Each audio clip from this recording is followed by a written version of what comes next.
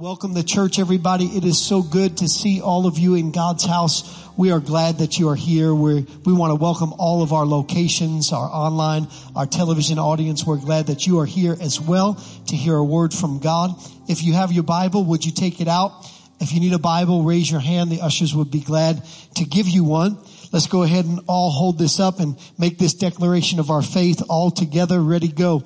This is my Bible. It is my primary source of spiritual nourishment. I will read it every day and become all that God wants me to be. My mind will be renewed. My life will be transformed. I will become fully surrendered to Christ. Therefore, I will hide His word in my heart so I can be all that He has destined me to be. Amen and amen. If you would kindly remain standing in honor of God's word, we are going to the book of Daniel, And by the way, this isn't my subject today, but a lot of things are happening in the world today that point to end time fulfillment of prophecy. And if you want to understand exactly what is happening, you must understand the book of Daniel, specifically Daniel's vision. If you don't understand Daniel's vision, you have no idea what biblical prophecy is all about. And so I want to encourage you to go and study that. But today we're looking at Daniel chapter 3, perhaps one of the most famous, if not the most famous story in the book of Daniel about Shadrach, Meshach, and Abednego in the fiery furnace. Daniel chapter 3 verse number 16 says, Shadrach, Meshach, and Abednego answered and said to the king, O Nebuchadnezzar, we have no need to answer you in this matter. If that is the case, our God whom we serve is able to deliver us from the burning fiery furnace, and He will deliver us from your hand, O king. But if not, everybody say if not.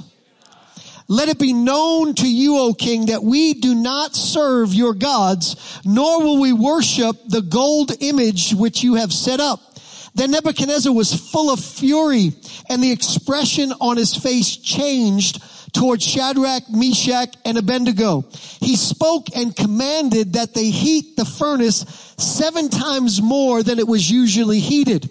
And he commanded certain mighty men of valor who were in his army to bind Shadrach, Meshach, and Abednego and cast them into the burning fiery furnace. Then these men were bound in their coats, their trousers, their turbans, and their other garments, and were cast in the midst of the burning fiery furnace. Therefore, because the king's command was urgent and the furnace was exceedingly hot, the flame of fire killed those men who took up Shadrach, Meshach, and Abednego. And these 3 men, Shadrach, Meshach, and Abednego, fell down bound in the midst of the burning fiery furnace. Then King Nebuchadnezzar was astonished, and he arose in haste and spoke, saying to his counselors, did not we cast 3 men bound into the midst of the fire? They answered the king and said, true, O king. Look, he answered, I see 4 loose, walking in the midst of the fire, and they are not hurt, and the form of the 4th is like the Son of God. Can you say amen? Hebrews chapter 12, verse number 1 and 2, our feature text for this series.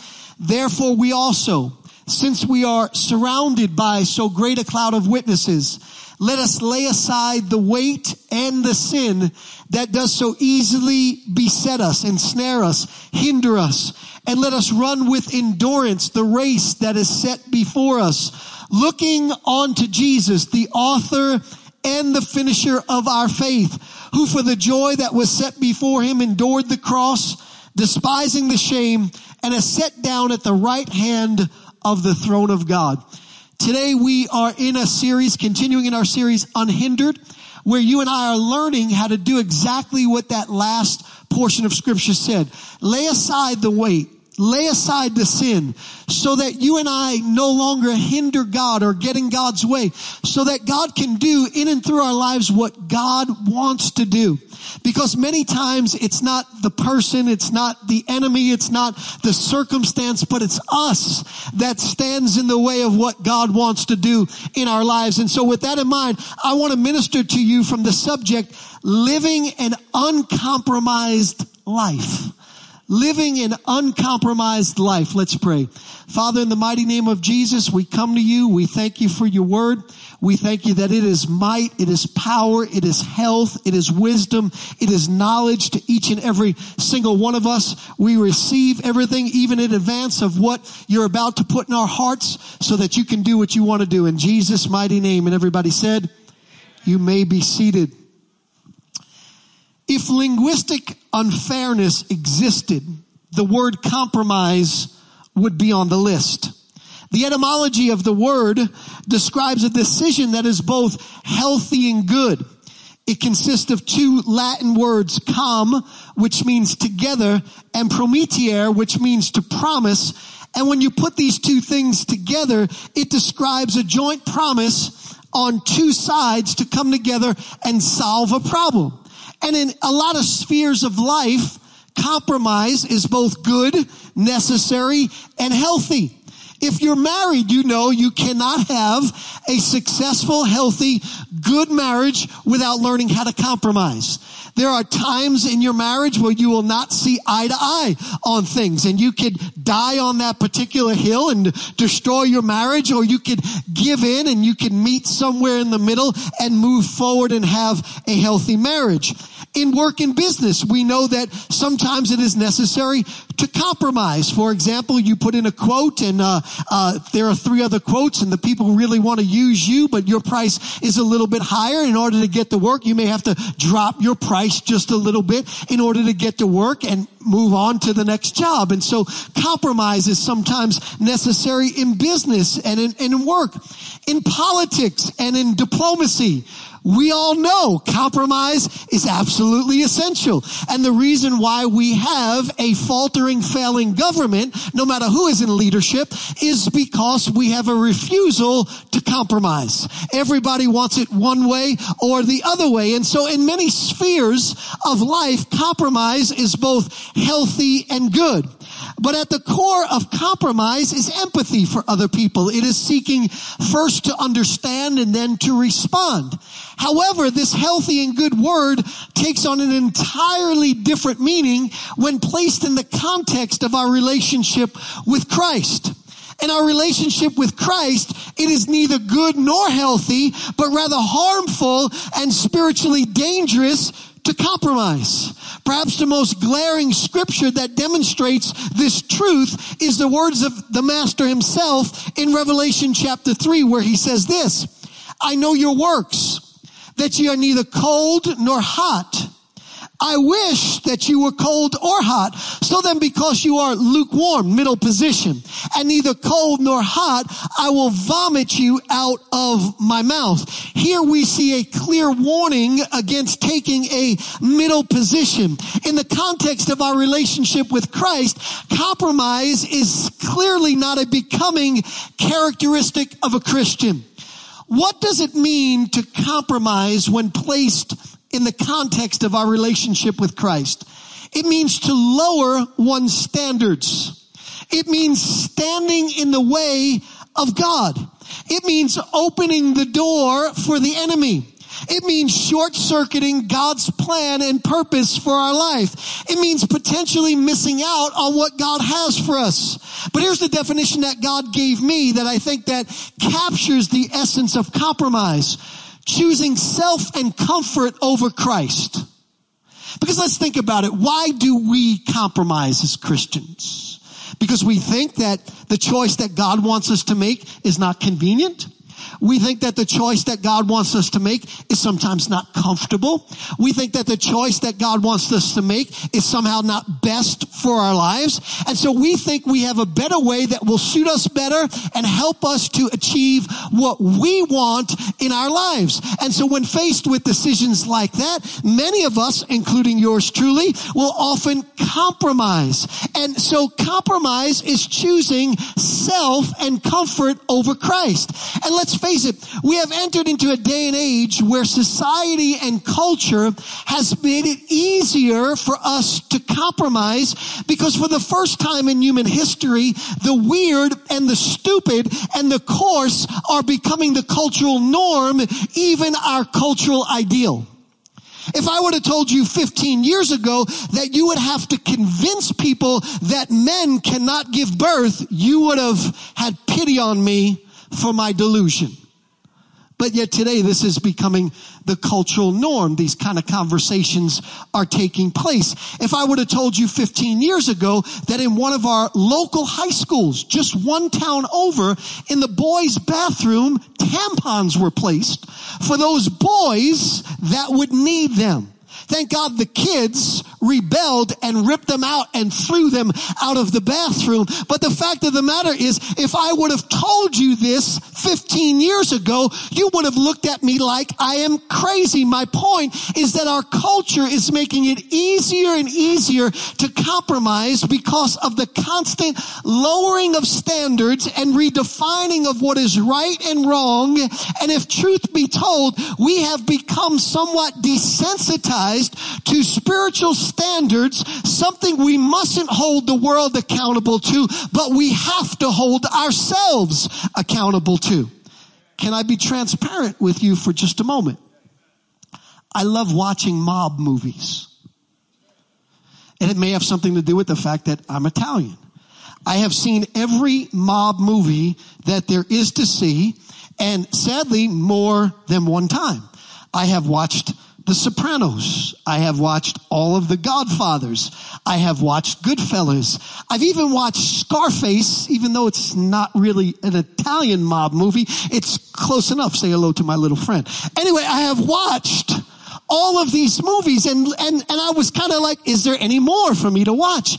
And so a friend of mine who happens to also be an Italian, he put me on to a new mob sitcom on Netflix and it's called Gravesend. And so I thought, wow, this is wonderful. And so just the other day, I decided it was a rainy day. I was going to sit down and I was going to binge watch this particular series, Gravesend. And I watched the first one, and if I'm honest with you, I loved it. I was like, this is incredible. And I watched the second one, and as I'm watching the second one, I heard the Holy Spirit say this to me: you have no problem with this? He said, you're not bothered by the F-bomb being used as an adjective, adverb, and noun in every other sentence? He said, you are that desensitized to foul language that it doesn't bother you to constantly hear it and ingest it? He then said this to me, and you have no problem with the violence? You have no problem watching one particular person after another particular person get cruelly murdered and stuffed into the back of a trunk? Then he said this, and you have no problem watching fornication on the big screen? And I had a choice at that moment.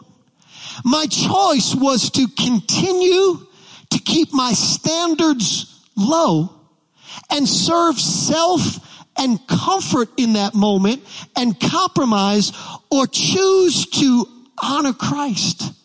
And so not because I'm holier than you, not because I'm better than you, not because I'm more spiritual than you, but because God has been challenging me, and as a result challenging you to live an unhindered life, I made a decision to turn it off and never watch another mob movie again in my entire life. And that may seem like, come on, Pastor, really? Are we really going there now? Are we really getting that legalistic in our relationship with the Lord? And here's my question for you. My question for you is, where is the standard? Doesn't there have to be a line? I mean, think about it. If it's okay to watch mob movies where they use the F-bomb every other sentence, how many F-bombs can I put in one of my sermons? If I put 10, would that be okay? I'm kind of guessing if I dropped one F-bomb in one of my sermons, that the church would empty out and you would never come back again, or at least you shouldn't. Why? Because you know that there is a standard. And here's my question for us as believers in Christ. Is that standard only for the church house and not for our house? Is that standard only for certain circumstances and not for our entire life? God is calling us to drop the weight and the sin that does so easily beset us. can I just push this just a little bit further before getting to Daniel? There was this young man, I was reading about him, and he came home, 13-year-old, and he said, Mom, I'd like to go see this rated R movie with my friends. And the mom, being a good Christian mom, and he was a Christian kid, said, well, I have just a couple of questions. Is this movie going to be good for your relationship with the Lord? Is there any inappropriate things in the movie? And the young boy, he didn't want to, lie to his mom. And so he said, Mom, it's really not that bad. There are a lot of other movies that are worse, and there's only a little bit of bad stuff in it. And so his mom, being the wise woman that she was, said, well, okay, as long as there's only a little bit of bad in it. And so before she could change her mind, he ran up to his room to tell his friends that he could go that particular Friday night. Meanwhile, the mom is down in the kitchen. She decides to bake him some brownies. And so she gets out the brownie mix and the eggs and the flour and everything, and she's stirring it all up. And then she goes out to the backyard for her secret ingredient. And she canvasses the grass real good, and she goes over and she picks up just a little teaspoonful, just barely a teaspoonful of something that the dog left behind. And she mixed it into the brownie mix, and she laid it out in the pan, and she put it into the oven, and she was baking it, and the house was smelling like brownies. And so the boy came down, Mom, do I smell my favorite brownies? And she took them out of the oven and she placed them on the counter. She said, you sure do. And she sliced them up real nice and she put it on a plate. And she said, but one thing before you eat that, I just want to let you know about my secret ingredient. She said, I went out into the backyard and I got some of Ginger's poop. But don't worry, I just put a little bit in it. And the kid said, Mom, you're crazy. How could you do that to me? Moral of the story, a little bit of poop goes a long way. Sounds like a scripture to me. 1 Corinthians chapter 5, verse number 6. Don't you know that a little yeast leavens the whole batch of dough? Get rid of the old yeast so that you can become a new unleavened batch as you really are. Am I suggesting legalism? No. Am I suggesting being the holiness police in other people's lives and imposing your standards on them? No. Am I suggesting that rated R movies will send you to hell? No. But I am telling you that there is a line. And that line is becoming more and more blurred because we are living in a culture where compromise and the lowering of standards and right and wrong is being totally confused and turned upside down, that the people of God have a lot of poop in their lives. Listen to what James challenges us to do. James chapter 1, verse number 27. He says, pure and undefiled religion before God and the Father is to visit the orphans and the widows in trouble and to keep oneself unspotted from the world.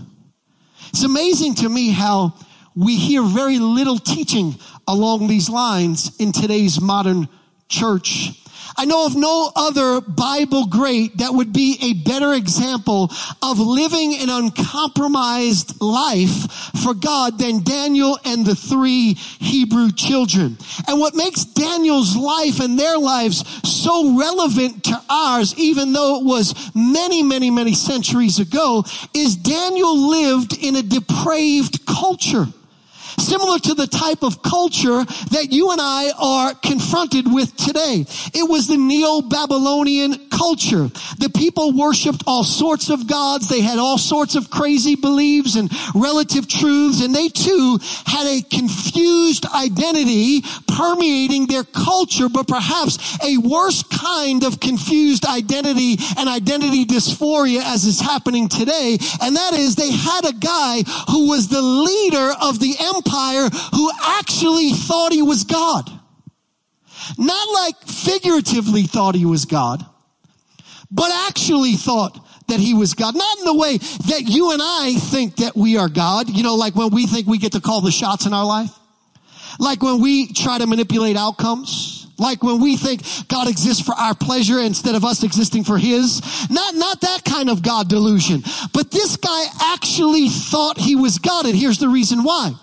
In order to create this Neo-Babylonian empire, he had to conquer all of these other kingdoms and lands. And he noticed as he went into these other kingdoms and lands that they all worshiped these other gods and idols.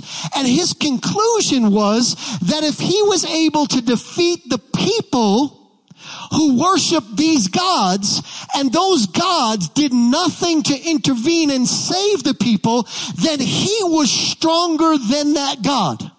And so what he would do is he would go into these kingdoms and places, and he would defeat them, and he would take, in many cases, their idols that were carved out of wood, and he would put them into a shrine in his palace to remind himself that he was stronger than this God and that God and this God and that God and the other God. And so he came to the place where the last kingdom that he was able to conquer was the kingdom of Judah. And because he was able to conquer the kingdom of Judah, he assumed that he was more powerful than the God of Israel. And he captured Daniel, Shadrach, Meshach, and Abednego, and they are now living in this kind of culture, this culture of craziness, this culture of identity dysphoria, this culture where anything goes, this culture where right is now wrong and wrong is now right. Daniel lived in this culture. And when Daniel lived in this culture, one of the things that you'll find out about Daniel was that Daniel was not influenced by that culture. Matter of fact, when you read through the book of Daniel, you find out that Daniel influenced 4 Babylonian kings. 2 of them, at least, he led to faith in the God of Israel.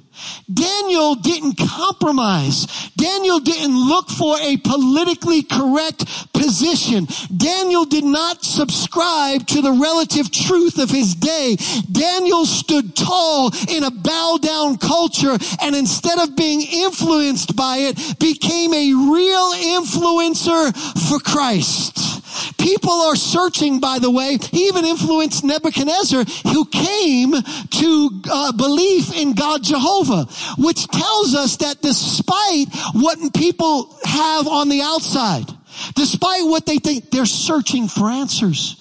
They're searching for a God who is more powerful than their circumstances. They're searching for a God who can give meaning to their world. They're searching for a God who has answers for their life, more powerful than their struggles, more powerful than their insecurities, more powerful than their emptiness. And so we don't push people like that away. What we do is we use an uncompromised life in order to influence people who need those answers, because no matter what they say, they are watching to see how your God makes a difference. And when we come to Daniel and his 3 friends, we see some characteristics of what an uncompromised life looks like. Number 1, it determines to be an influencer for the cause of Christ. Today, everybody wants to be an influencer, right? The goal is get as many followers, as many likes, and as many views as you possibly can, and then begin to monetize your social media platforms, because that is much better than a 9-to-5. Now, I agree with maybe some of that, but not all of that. I agree that every Christian should get as many eyes on them as possible. Not for the sake of you being lifted up, not for the sake of you being filled with pride, but for the sake of you not monetizing things, but lifting up Jesus and presenting to the world the glory of the risen Christ. Daniel could have given into that culture. He had every opportunity to. You see, when Daniel and his 3 friends were captured, they were immediately trained in the way of the Chaldeans, or the culture of the day. They were given new names in an attempt to strip them of their Hebrew identity, which was grounded in their relationship with God Jehovah. They were taught the language of the Chaldeans, again, cultural conformity. And so what this culture was trying to do is strip them of every association with God, Jehovah, even teaching them the language. And they learned things like this. I like your fit, aka I like the way you dress. It's one of the cultural linguistics of today. Oh, bro, you dripping, man. That means you're wearing jewelry that's blinging like that. Or, past this, your shoes are eating. My shoes are doing what? They eating. That means you got some nice sneakers on right there. Or, can I get the biggie size? That means, can you upgrade my fast food to supersize status, right? And so they learn the cultural lingo of the day, because the language that you speak and the name that you give things creates a cultural conformity. See, we don't realize why it's so important for the enemy of our soul to redefine stuff. Because that's where cultural conformity comes in. And in addition to teaching them the language and the literature of the Chaldeans and giving them new names, they gave them a daily provision of the king's delicacy and wine. And they did this for 3 years. And you might be going, well, this is pretty good. Especially if you're like a teenager, like they were. They got educated for free for 3 years. Free college for everybody for 3 years. They got free food and all the drink that they wanted for free. They thought this must have been great, but not Daniel. Daniel didn't see it as great. The enemy was trying to culturally condition him in an attempt to rob him of his identity and use him for his purpose. And so what did he do? Daniel decided, I am not going to bow down in a broken culture. Instead, I am going to stand up in this bow down culture for the things that are right. So what did Daniel do? Daniel chapter 1, verse number 8. He purposed in his heart that he would not defile himself by watching movies with one F-bomb after another F-bomb after another F-bomb. That he would not defile himself by watching fornication on television. That he would not defile himself by watching extreme violence all the time on television. He decided to not defile himself with a portion of the king's delicacies, nor with the wine which he drank. Therefore, he requested of the chief of the eunuchs that he might not defile himself. He purposed in his heart to be an influencer instead of to be influenced by the culture. This is what it takes to live an uncompromised life. It takes a decision. It takes you saying to yourself, why aren't I bothered by this? And deciding, you know what? I'm drawing a standard. I'm not going to impose my standard on everybody else. This is where Christians get into trouble, right? You try to make people who don't have the same Holy Spirit on the inside of you, people who don't see the things the same way, you impose. How about just living your life for God, letting your life shine for God, and then allowing the Holy Spirit to minister to them? And it paid. After 10 days of not eating of the king's delicacies, only eating vegetables, he physically looked better and was sharper than everybody else. Daniel chapter 1, verse number 19. Then the king interviewed them, and among them all, none was found like Daniel, Hananiah, Mishael, and Azariah. By the way, these names right here you may not recognize because these were their Hebrew names before they were given Chaldean names, Shadrach, Meshach, and Abednego. Therefore they served before the king, and in all matters of wisdom and understanding about which the king examined them, he found them 10 times better than all the magicians and astrologers who were in all his realm. What's the moral of the point? That God's ways are better. So many times we think that the ways of compromise produce better results in our life, but clearly we see here that God's ways are better, and they're not slightly better, they were 10 times better. When you stay unspotted, it pays. When you don't conform, God gives you a crown. When you don't bow, God makes sure that you are blessed. When you don't blend in, God makes you stand out. Why? God's ways are better.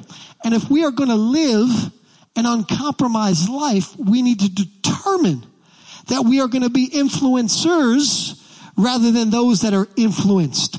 Number 2, an uncompromised life takes a stand despite the cost. Nebuchadnezzar is impressed with Daniel and his 3 friends and how smart they are and how healthy they look.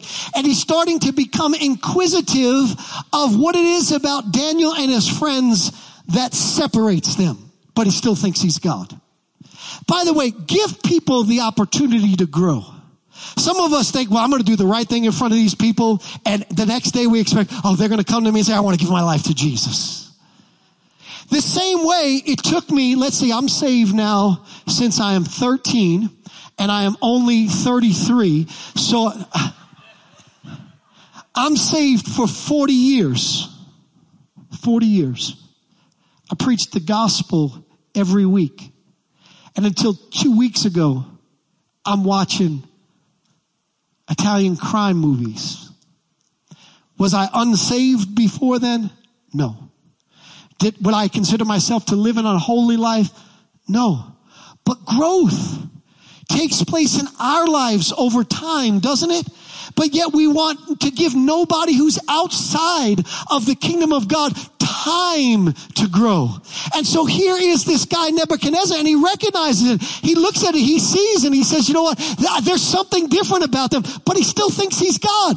And so he decides to build this 90-foot gold statue of himself. And he tells everyone that wherever they are, when they hear the sound of the trumpet and the music, wherever they are, whatever they are doing, they are to stop and bow down to the golden image and declare him as God. Now, what's interesting about this is Daniel is not in this group because by this time Daniel is in charge of a province, and this is in one particular province, Daniel is in another province. Because people often wonder, well, why didn't Daniel get thrown into the fiery furnace? He wasn't actually there in this moment.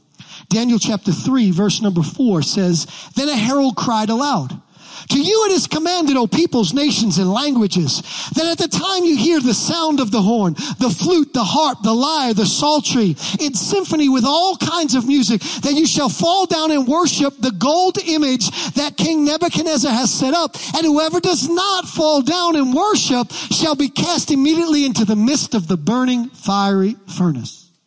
Now, you may have noticed that here's how they were conditioning them. Through sound and image. When you hear the sound and when you see the image, bow down and worship. Can I really get up in our grill this morning? The more of the sounds of the culture that you subject yourself to, the more of the images of the culture you subject yourself to, what you're doing is you're bowing down and worshiping the God of culture. That is the intentional way in which culture conditions us. And it is all around us through our eye gates and ear gates. The constant messaging showing us what is wrong as normal, and the TVs and the movies and the reframing of standards. And all it is doing is it's getting us to bow down to the God of culture. But here's the thing. King Nebuchadnezzar wasn't kidding. This guy was ruthless. This wasn't an idle threat. This wasn't like, this is really going to happen to you, but it's really not. This was everything is on the line. You stand up for God, you are losing your life. Can we be honest? How many of us could stand up to that kind of pressure?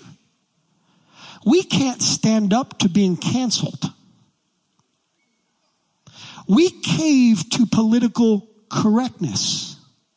And we think that somehow, some way, if our life is going to be on the line, that we are somehow, some way going to choose Christ. We need to grow a whole lot more in our Christianity. And I'm not talking about being mean-spirited. I'm not talking about being unkind. But at the same time, I am talking about not playing along. I'm not playing along with all the confusion. I'm not playing along with all of the insane things. I'm not playing along. If y'all want to play in that arena and that realm, fine. But guess what? I'm not joining in. That's what Daniel was doing.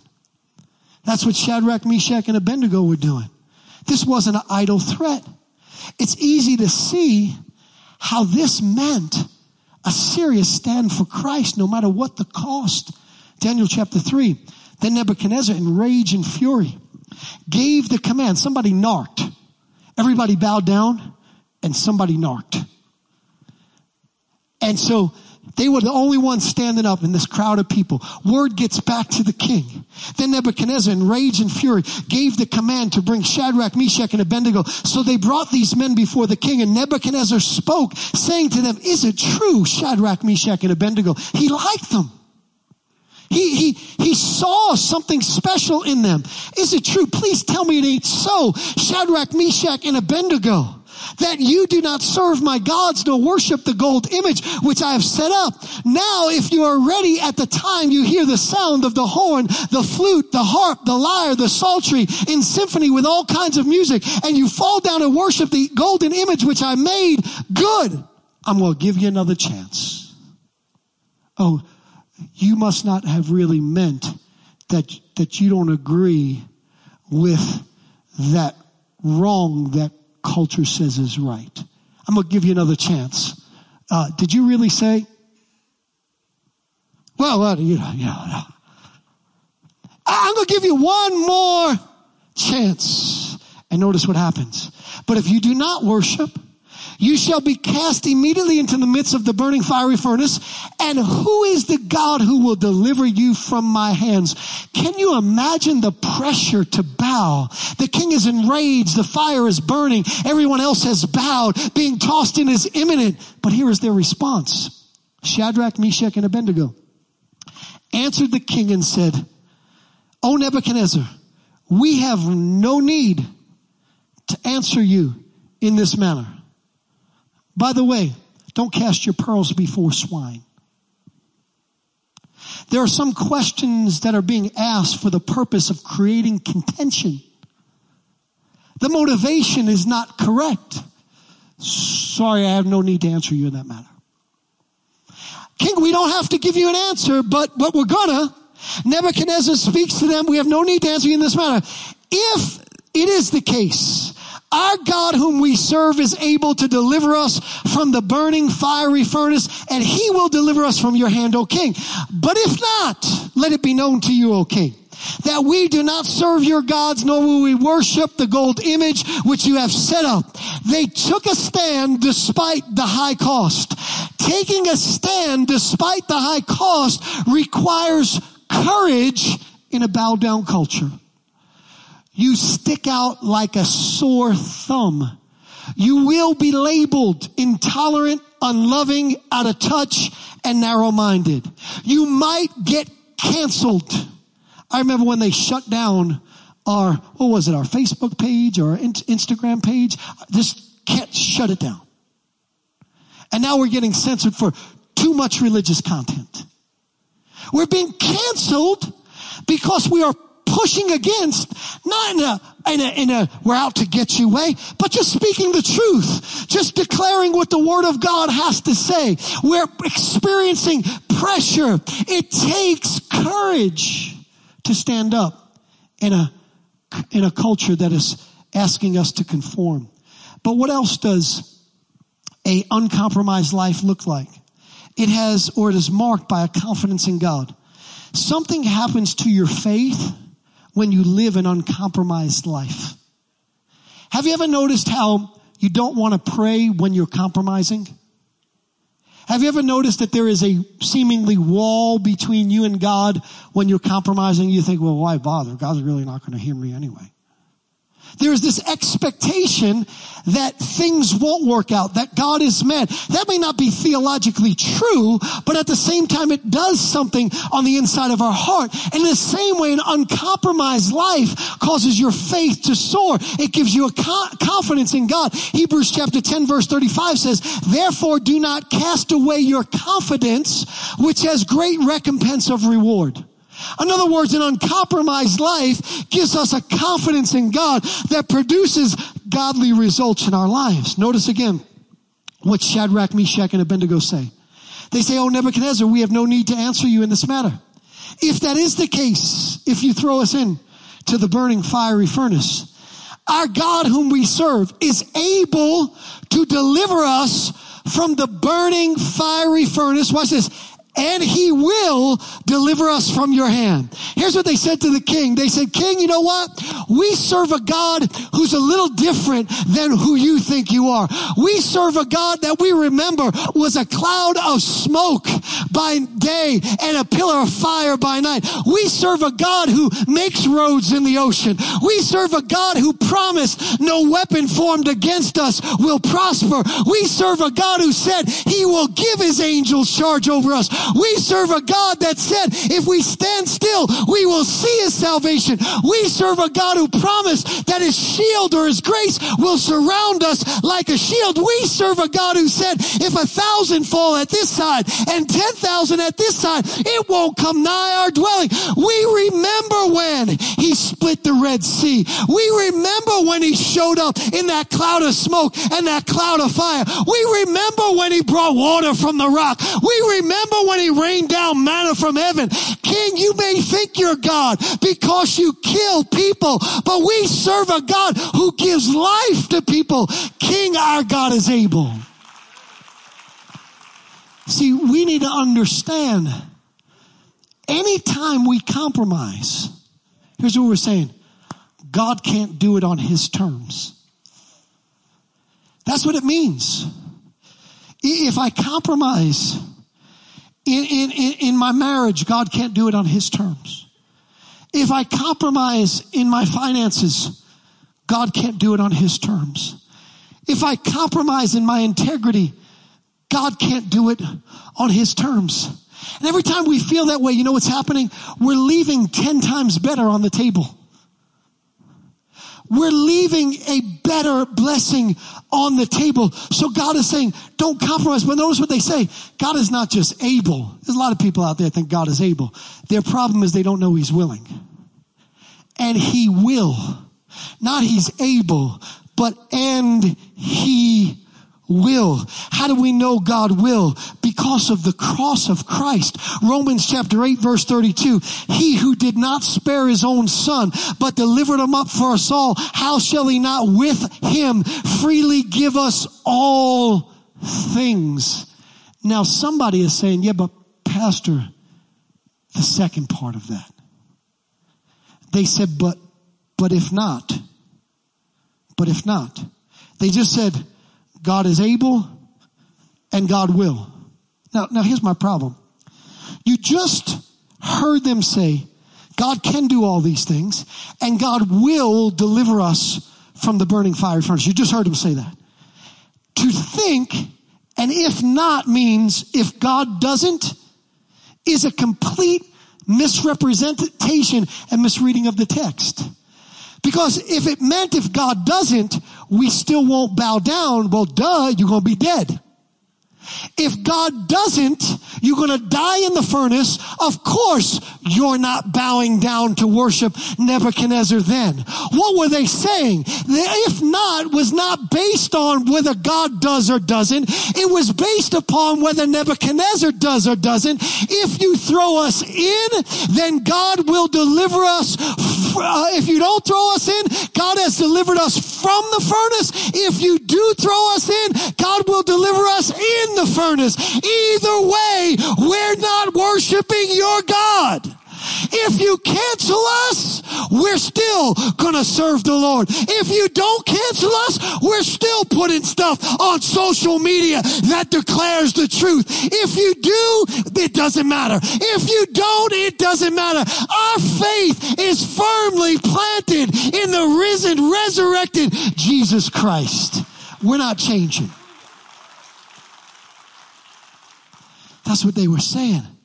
You see, there's a confidence. There's a confidence. Faith sees God come through. Listen to that's the fourth characteristic of an uncompromised life. It sees God come through. Hebrews chapter 10 verse 35 again. Therefore do not cast away your confidence, which has great recompense of reward. For you have need of endurance, so that after you have done the will of God, you might receive the promise. Notice, if you don't compromise, you keep your confidence, and then you receive the promise. You'll see God come true. Shadrach, Meshach, and Abednego refused to compromise. And if we didn't know the story, we might be tempted to figure out the outcome. Think about the outcome or the story from, first of all, Nebuchadnezzar's perspective. From his point of view, he's conquered every single land. Every land he's went into, people have claimed to worship a particular deity. By definition, a deity is somebody who should be able to protect and deliver. None of those deities have been able to. He has just conquered Judah. It seemed as though, therefore, the God of Israel had not been faithful to his people. And so he says to Shadrach, Meshach, and Abednego, he says, who is that God who is able to deliver you from my hand?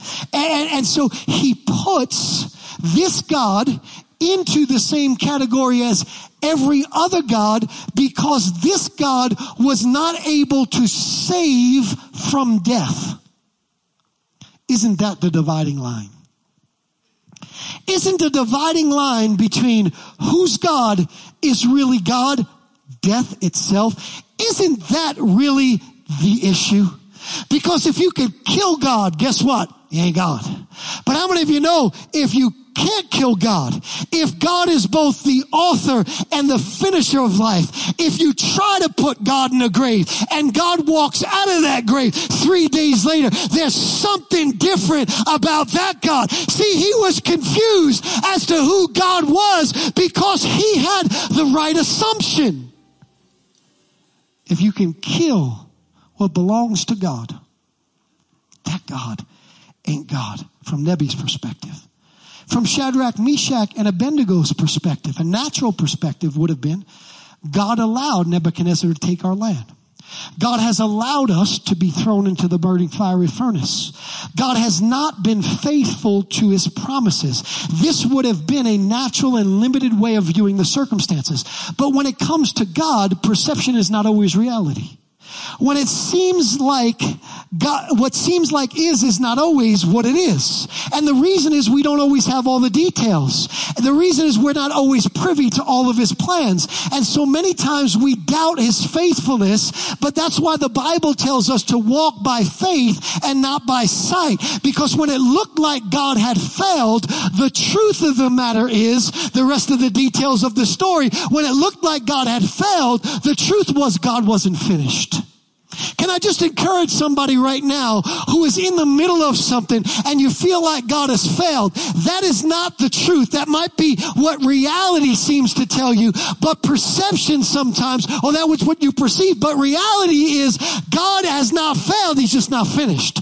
God may have something better in store for you. And so King Nebuchadnezzar, he looks into the fire. He has haste. He said, did we not cast 3 men into the fire? They answered and said, true, O king. He said, I see 4 men loose walking in the midst of the fire and they are not hurt.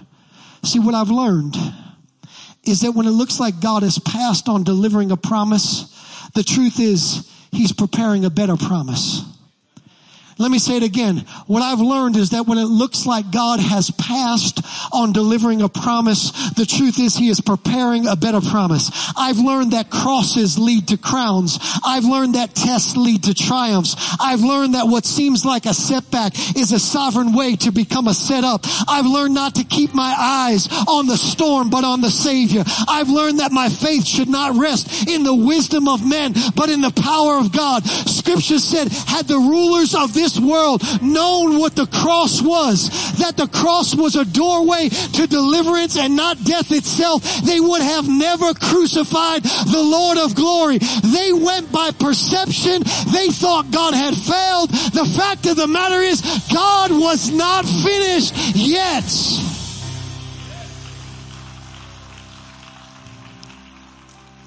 Sometimes God delivers from. Sometimes God delivers in. And I've thought about this. I don't know which way is better. Have you ever thought about the different things that happen to your relationship with God when God delivers from versus when God delivers in. When God delivers from, we discover that God can block what the enemy sent to break me. When God delivers from, we discover that God can override the assignment of the enemy. When God delivers from, we discover that God's sovereignty is greater than Satan's schemes. When God delivers from, we learn that God has dominion over the devil.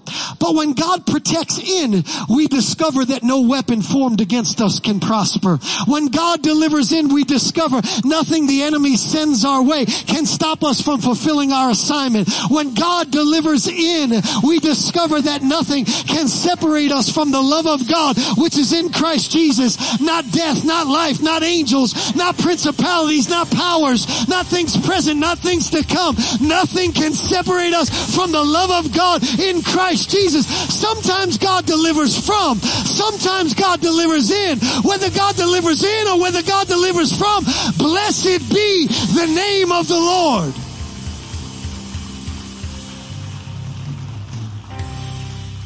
One thing is for sure though, when you live an uncompromised life, you will see God come through. The last mark of an uncompromised life, and I'm finished, is that it reveals Christ to others. Do you know why it's so hard for, and this is not always the case, so please, no condemnation over anybody that's in this circumstance. And sometimes it also takes time, and sometimes the spiritual blinders are so strong. But you know why it's hard sometimes to win friends and family to Jesus? Because they see what Christianity looks like on you, up close and personal. And sometimes, please, if it's not you, if the shoe don't fit, don't wear it. And sometimes they see that there's not really much different here. Only thing different is they go to church. Only thing different here is they go to Bible study. Everything else pretty much the same.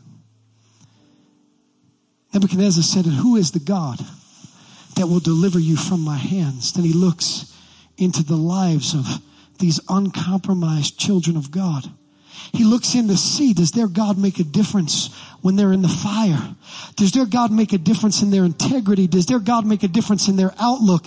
Does their God make a difference in their joy level, in their peace, in the way they walk, in the way they talk, in the way they deal with people? Does their God make a difference when they are in the fire? Who is that God that will deliver you from my hand? And he looked into the fire. People are watching you when you are in the fire. Then King Nebuchadnezzar was astonished. And he rose with haste and he spoke, saying to his counselors, "Did we not cast 3 men bound into the midst of the fire?"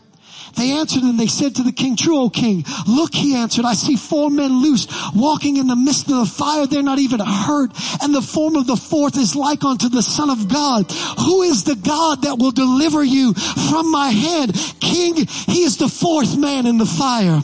King, he is the 4th man in the fire. He is the God who is able. He is the God that will go in with us when we go through. He is the God that is by our side when life is too much to bear. He is the God whose power is greater than the presence of flames. He is the God who is with us in battle. He is the God who fights for us. He is the God who is there in difficult times. He is the God who is ever present. He is the God who will never leave us nor forsake us. He is the God who is there all of the time. He steps in when we are thrown in. He is the God who shows up when we're about to give up. He is the God who is real, the God who is greater, the God who is stronger. Who is that God? He's the God that you are no match for. You may think you're God, but let me introduce you to the King of Kings and the Lord of Lords.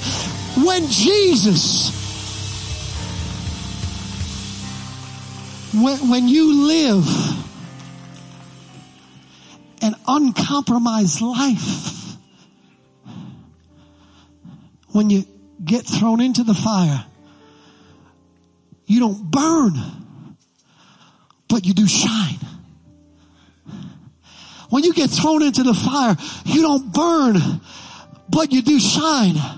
We are the light of the world, the salt of the earth. Jesus said though, but God forbid if the salt loses its savior, if the light loses its glow. And we are living in a time where the light is going out. And the reason why the light is going out is because the church is steeped in compromise. And God is saying, it is time to arise, shine. Let your light be seen by all men, that they may glorify your Father who is in heaven. Listen to me. You are what they see. We are living epistles read by all men. You are the 67th book of the Bible. Somebody said, what would that mean, Pastor? There's 66, by the way. You're number 67. Don't compromise to be cool, thinking that will win people. Let your light shine in an uncompromised fashion and watch how it affects people. It's time for us to shine bright. It's time for the church to rise up. Then the king promised. Verse number 30, he said, then the king promised Shadrach, Meshach, and Abednego promotion in the province of Babylon. He put them in charge. What am I telling you? After the fire comes the favor. Why don't we see the favor of God showing up in our life? Because we're not willing to walk through the fire in an uncompromised way. And so the favor never comes. But God wants you to know that after you have been tried, you will receive the crown of life that the Lord has promised. That after the fire comes the favor. That when you count it all joy, when you fall into diverse temptations, you will come out perfected in every way. After the fire comes the favor. I don't know what kind of fire hell has sent your way, but here's what I do know. I do know that the intended flame won't burn you. I do know that it will strengthen your faith. I do know it will burn off the impurities. I do know it will be a testimony. I do know God will use it as a platform. Get ready for the favor after the fire. Why? He is that fourth man in the fire. Don't compromise. He'll walk with you. He is the fourth man in the fire. Don't bow. You won't burn. He is the fourth man in the fire. There is another walking in the fire. There's another standing next to me. Come on, declare it with me.